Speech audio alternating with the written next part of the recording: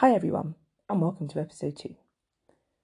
After publishing episode 1, which was very, very exciting, and then managing to get my podcast onto Spotify, which was actually surprisingly much more straightforward than I had assumed once I figured out where the actual button for this process was, it was really exciting to do that. And getting a little notification to say you're on Spotify was sort of a little bit like technological magic. So I'm really glad I did that. I'm really proud of myself for figuring out the technology. So yay me. So yeah, this is episode 2. And unlike episode 1, which was sort of an introduction plus bonus rant, this episode is just to kind of give everybody a bit of background, a bit of context as to how I actually became a special needs parent and what that process was like a little bit. She was 6 days late, and actually that probably should have given us a clue as to what we were getting ourselves in for. She likes to do things when she is good and ready. There is absolutely no such thing as rushing Queen Melody. I then got to enjoy a day and a half's worth of labour, but then it was followed up very closely by her being placed on my chest, and that was just an incredible moment. I actually felt like I was walking on clouds. There really were no words that I could describe that feeling with. It was absolutely incredible. I was quite nervous because I wasn't sure if I was going to have that feeling, because obviously not everybody does. And she was placed on my chest. I remember looking down at her, and she was very warm and wet and a little bit grey, bless her. And I remember turning to the midwife and saying, "It feels like having a turkey, like a warm turkey on my chest," which the midwife found quite funny, bless her. She was huge. She was £8.13.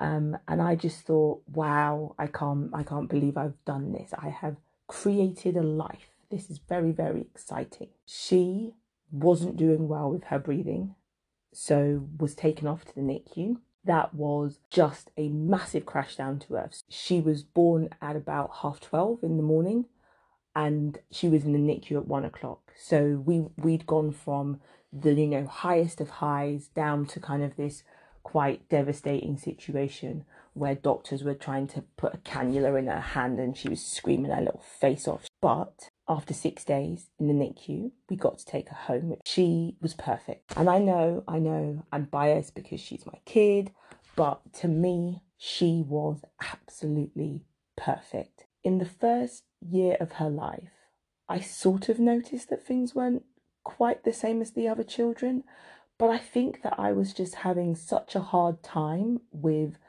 being a mother and all of the things that came with it. I just sort of thought to myself, maybe it's me, maybe I'm the reason that she's a bit behind the other children, maybe I'm not doing as much with her as I should do, and one thing and another. My husband was the one who actually really pushed to get her seen by a doctor. I was quite unfazed by her being behind the other children. I remember saying to him, "If you're so bothered, you take her. I do everything around these parts." So he did. He took her to the doctors, and the doctors gave us a referral. And again, didn't think anything of it really, didn't sort of take him seriously.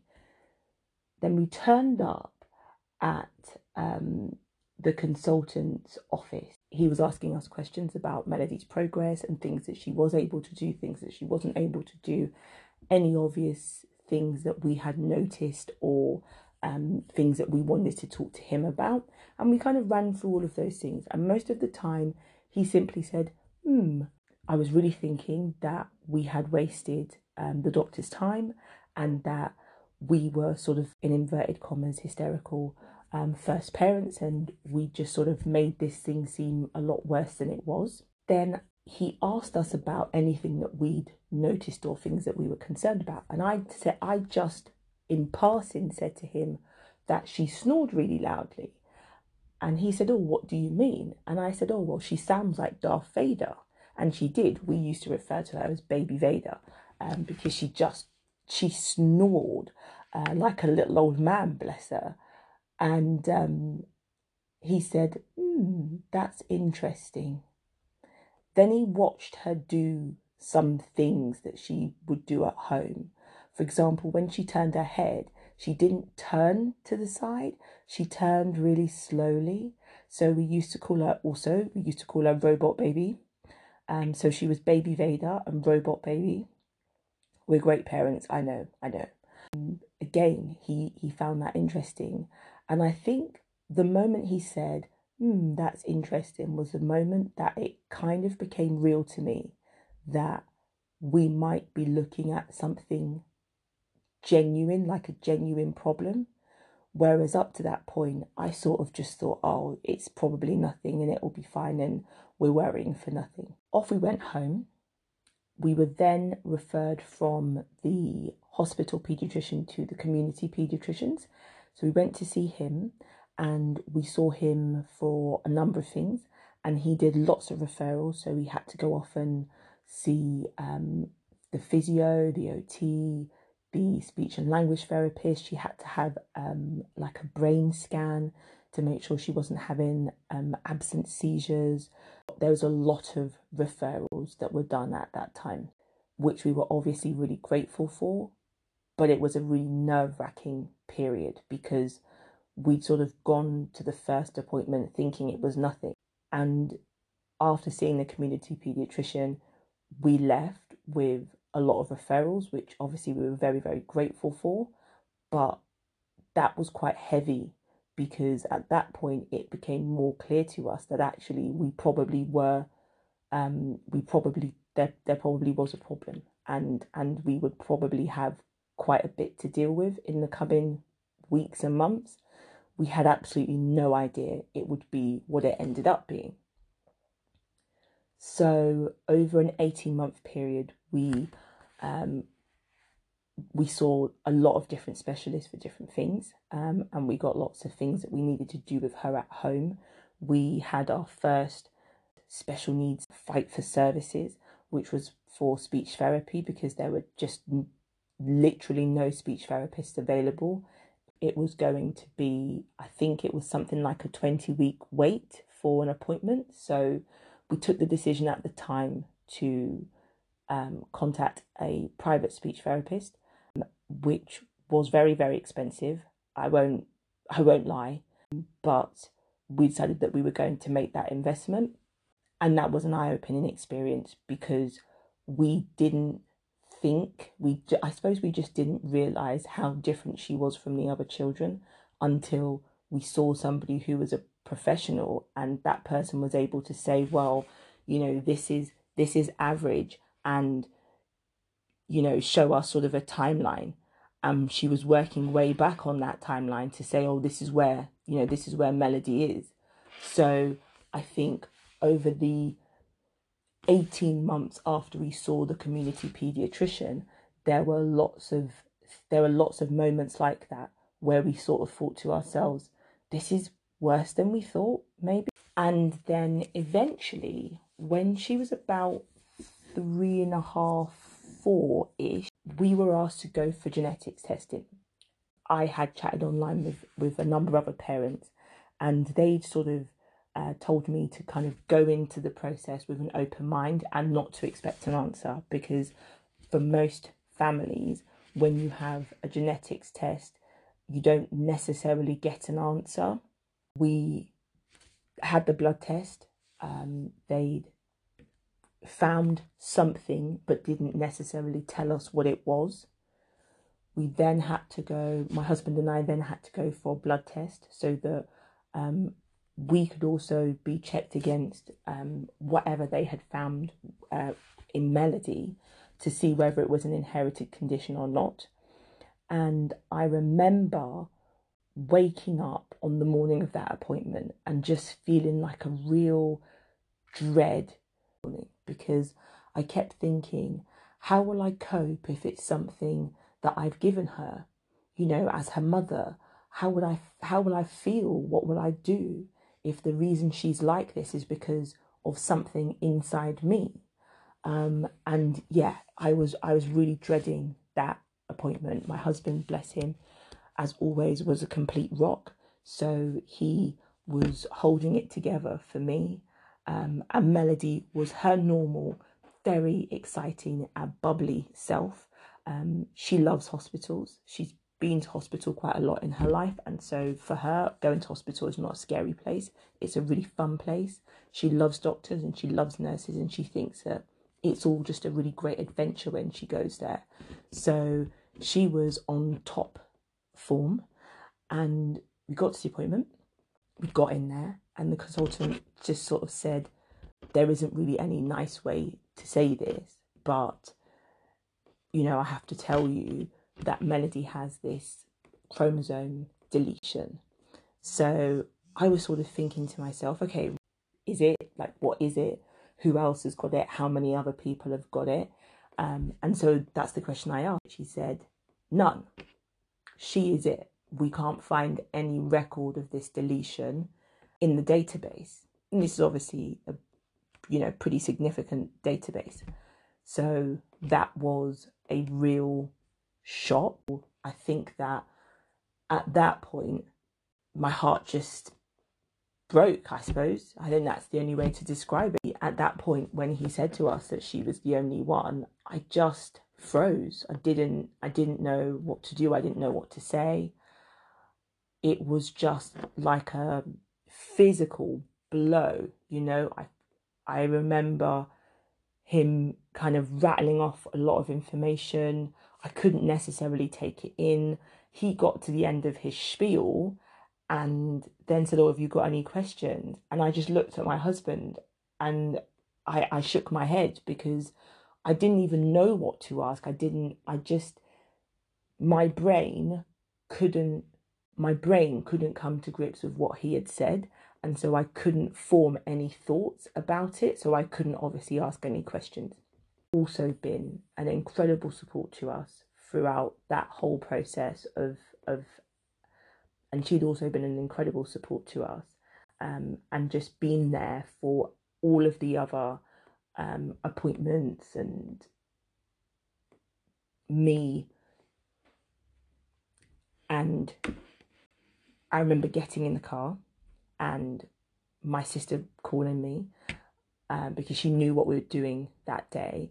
And obviously my sister had been just incredible throughout that whole kind of lengthy process of doctors, specialists, referrals, fighting, all of that sort of stuff. She'd just been there for all of it.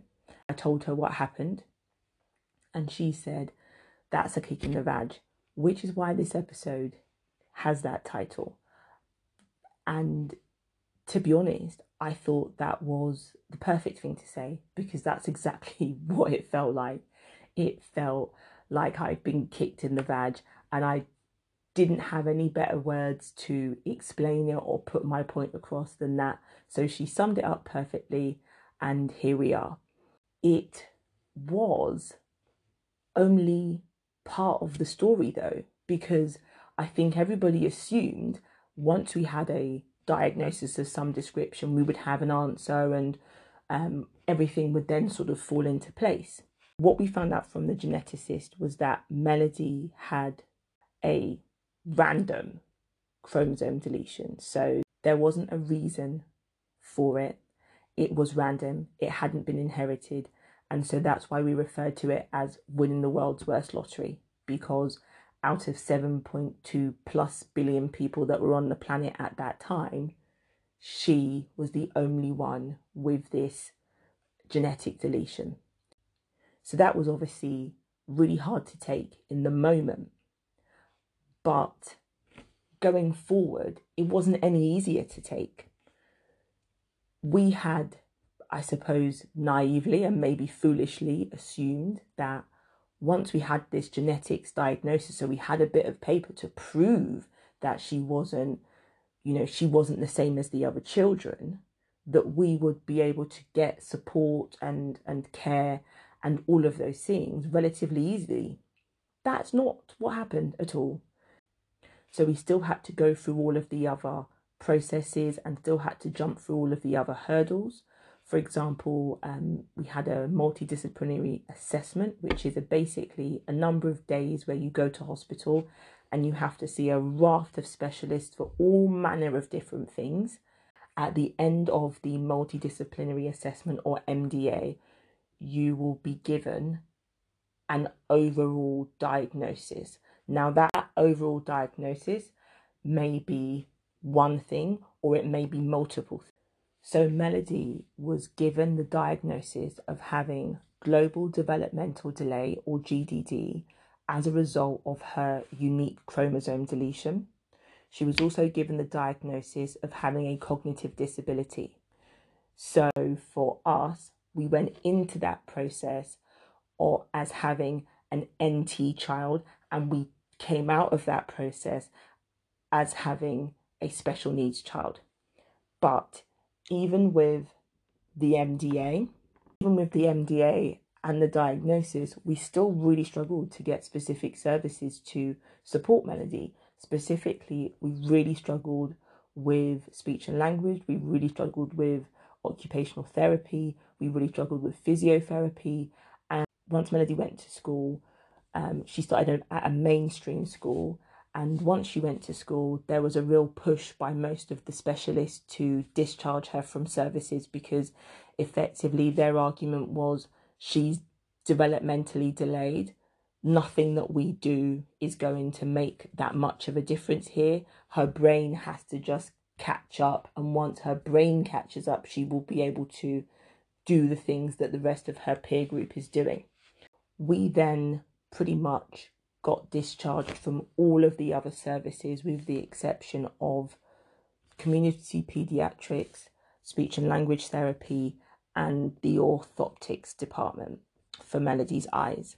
Once we kind of got her into school, although we had attempted to get an education and healthcare plan, so an EHCP, which is a legal document which has a number of statutory requirements that are placed on the local authority to provide support to the person who is named in that education and healthcare plan, so the EHCP.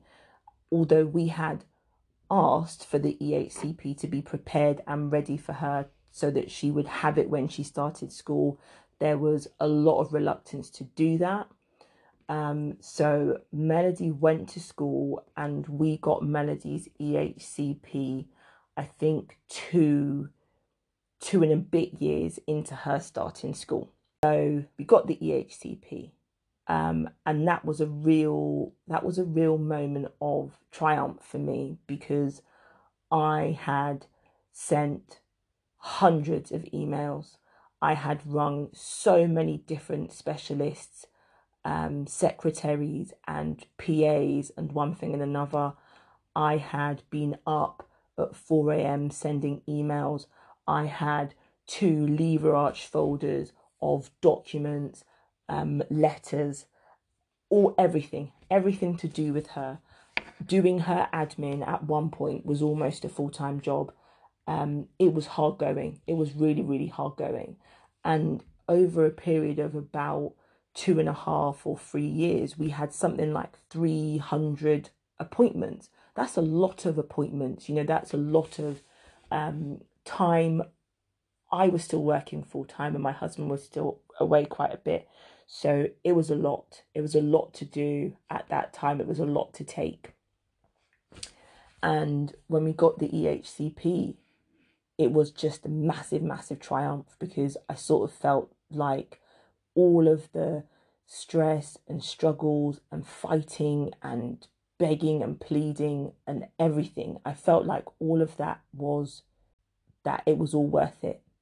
That I had come through that thing, and I had managed to get my daughter the thing that most special needs parents have the hardest struggle with getting, which is the EHCP. And I sort of thought to myself at that point that was the point at which things would start to get easier and life would start to get better, and I would be able to worry less about her and start to sort of think about worrying about myself. But the thing that I wasn't prepared for was the fact that even with all the work that I'd done to get to this point, even with all the time, the effort, the stress, everything that had gone into that, I still couldn't accept that she was the way she was. Now, that doesn't mean that I didn't love her. That's not what I mean. What I mean is I couldn't accept that there was no reason. I kind of felt that I was a very logical person, and I believed in science and cause and effect.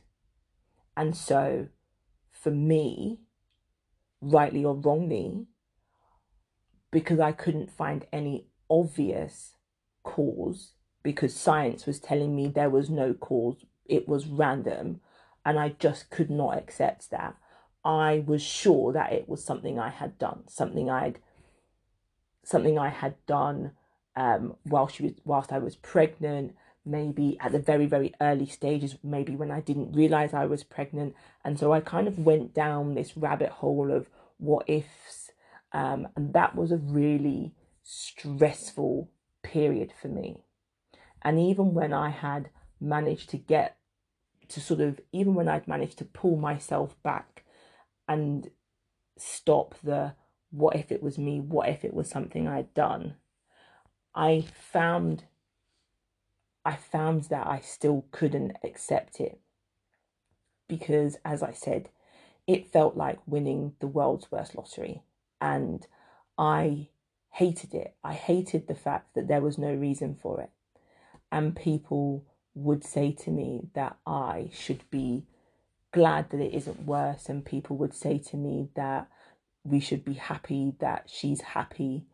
And it was very hard to explain to them that living with so many unknowns was very difficult for somebody like me, who I can say without hesitation, I am a perfectionist and a bit of a control freak. With those two personality traits confronted with a random act of the universe, just really, really didn't go well. And I tried a number of ways to get myself to the point of acceptance, in inverted commas, because I kind of felt like that's what I was supposed to be doing, that was almost the special needs parenting holy grail. You get them, you kind of do all of the fighting, and you push, and you suffer, and you get the EHCP, and then you kind of gain enlightenment and you gain acceptance, and you kind of live in this happy little bubble existence. And the reality for me was I didn't. And so I found myself becoming more annoyed and angry with myself that I couldn't get to acceptance. And one of the things that I have really worked on over the last 6 months, so pretty much when lockdown started, I've done a lot of looking inwards. I've done a lot of thinking, because I haven't necessarily had work as a distraction, although I've been working full-time from home around Melody. Whilst Melody is doing her normal I must watch the first 5 minutes of Frozen on repeat thing, I had time to sit and think. And whilst I was sitting and thinking, I looked inward, and what I have come to acceptance with is that I will never accept this. And actually, that thought I can sit with. I can sit with that thought. I can be content with the thought that I don't accept it, and that's okay. That really, for me, has been a massive, massive turning point, has been huge for me. And by looking inwards and being really brutally honest with myself, I know that accepting that I'm never going to accept it, and really understanding that my personality isn't going to allow me to get to that point, has been a really great thing. And I found it to be really, really positive, because actually there is no rule book to any of this. There is nobody to say that I have to accept it, and that with acceptance is going to come some miracle situation.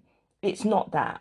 The reality is I can fully be angry about my daughter being the way she is. I can be upset about it. I can be bitter about it.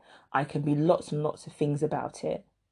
But what I can do is separate those negative feelings and thoughts that I have about the fact that she is the way she is. I can separate those negative thoughts and feelings from the love and enjoyment that I have from her. And I think for me, that has been a massive relief, because I had definitely convinced myself that if I didn't come to a place of acceptance, that I wouldn't reach the point that other parents seem to get to. I accept that I'm probably never going to get there. And actually, that has taken a lot of pressure off me. And I feel so much better about where I am as a mother. I feel a lot better about where we are as a family, because I am no longer searching for something that I might not find. And I haven't accepted that she is the way she is, and I haven't accepted that we've won the world's worst lottery. I don't think I'll ever come to acceptance with that. But what I have accepted is that I am myself. I have done as much as I could to get my daughter the support and care that she has now. And even though I don't accept the situation, I've done everything in my power to help make this life as good as possible for her. So what I have accepted is that I've tried very hard. And actually, I have started to have some really positive thoughts and feelings around the process, even though it was the hardest thing that I have ever faced. And I genuinely thought at a number of times that I was going to break down completely. I didn't. Going through this has been pretty horrific. It has been some of the hardest, darkest, most miserable times of my life. And I kind of assumed that acceptance would wash all of those feelings away. But I don't think it will. And actually, I don't need it to. What I need to accept is that I have done a lot to get to this point. I need to be proud of how hard I have worked to get her to this point. I need to acknowledge what I have given, what I have sacrificed in order to make this possible. And so for me, even though I don't have acceptance, I have a lot of new, more positive feelings, simply because I found a level of gratitude for the mama bear in me. And I know a few special needs parents, and for me, those people are incredible. I have seen those parents go to bat for their children on so many occasions, and I've seen them on their super high moments when, you know, those days when you get acknowledged by a specialist, the school agrees to give you the support that you feel that you feel your child needs, to those really, really low moments when you get a diagnosis that you weren't expecting, when your child has a really, really tough day at school because they are struggling to make friends, or your child has had a violent outburst. It is a roller coaster that you cannot ever be prepared for. But what you are doing and what you have done is incredible. And you should think about that once in a while, not just think about all of the hard times and all of the tough things, because they'll never go away. I don't think anybody can say as a special needs parent, even looking back on it, I don't know anyone who feels that all of that has been pushed away to the side. I don't think it ever will. I think those days when I was lying awake in bed worrying about what was going to happen to her, whether she would have friends, whether she would be safe, whether people would take advantage of her, I don't think I will ever get away from all of that. But I have tried really hard to do as much as I can to get her to this point, to get her support and care.